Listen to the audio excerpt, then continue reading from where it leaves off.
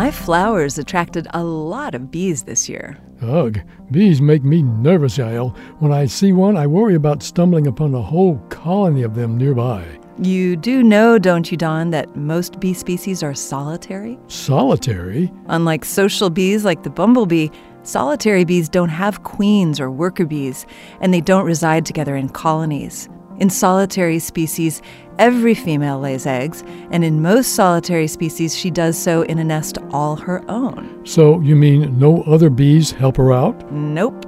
In some species, females may share nests, but even in those cases, each female takes care of her own eggs herself. In the case of solitary bees that build their nests in soil, thousands of females may nest in the same area, giving them the appearance of being social. However, they nest in the same area only because they're picky about their nesting sites. So if one particular area is a choice site, they'll all nest there regardless of how crowded it already is. Are solitary bees pollen gatherers? Yes, they differ from many social species in that most of them gather pollen from one or just a few species of plants. There are some plant species that are pollinated by a very select number of bee species.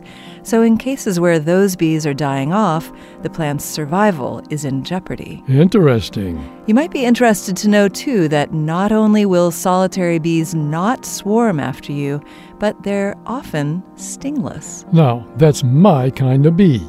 This moment of science comes from Indiana University. There are thousands more moments of science on our website at amomentofscience.org, where you can also view videos and sign up for podcasts. I'm Don Glass. And I'm Yael Cassander.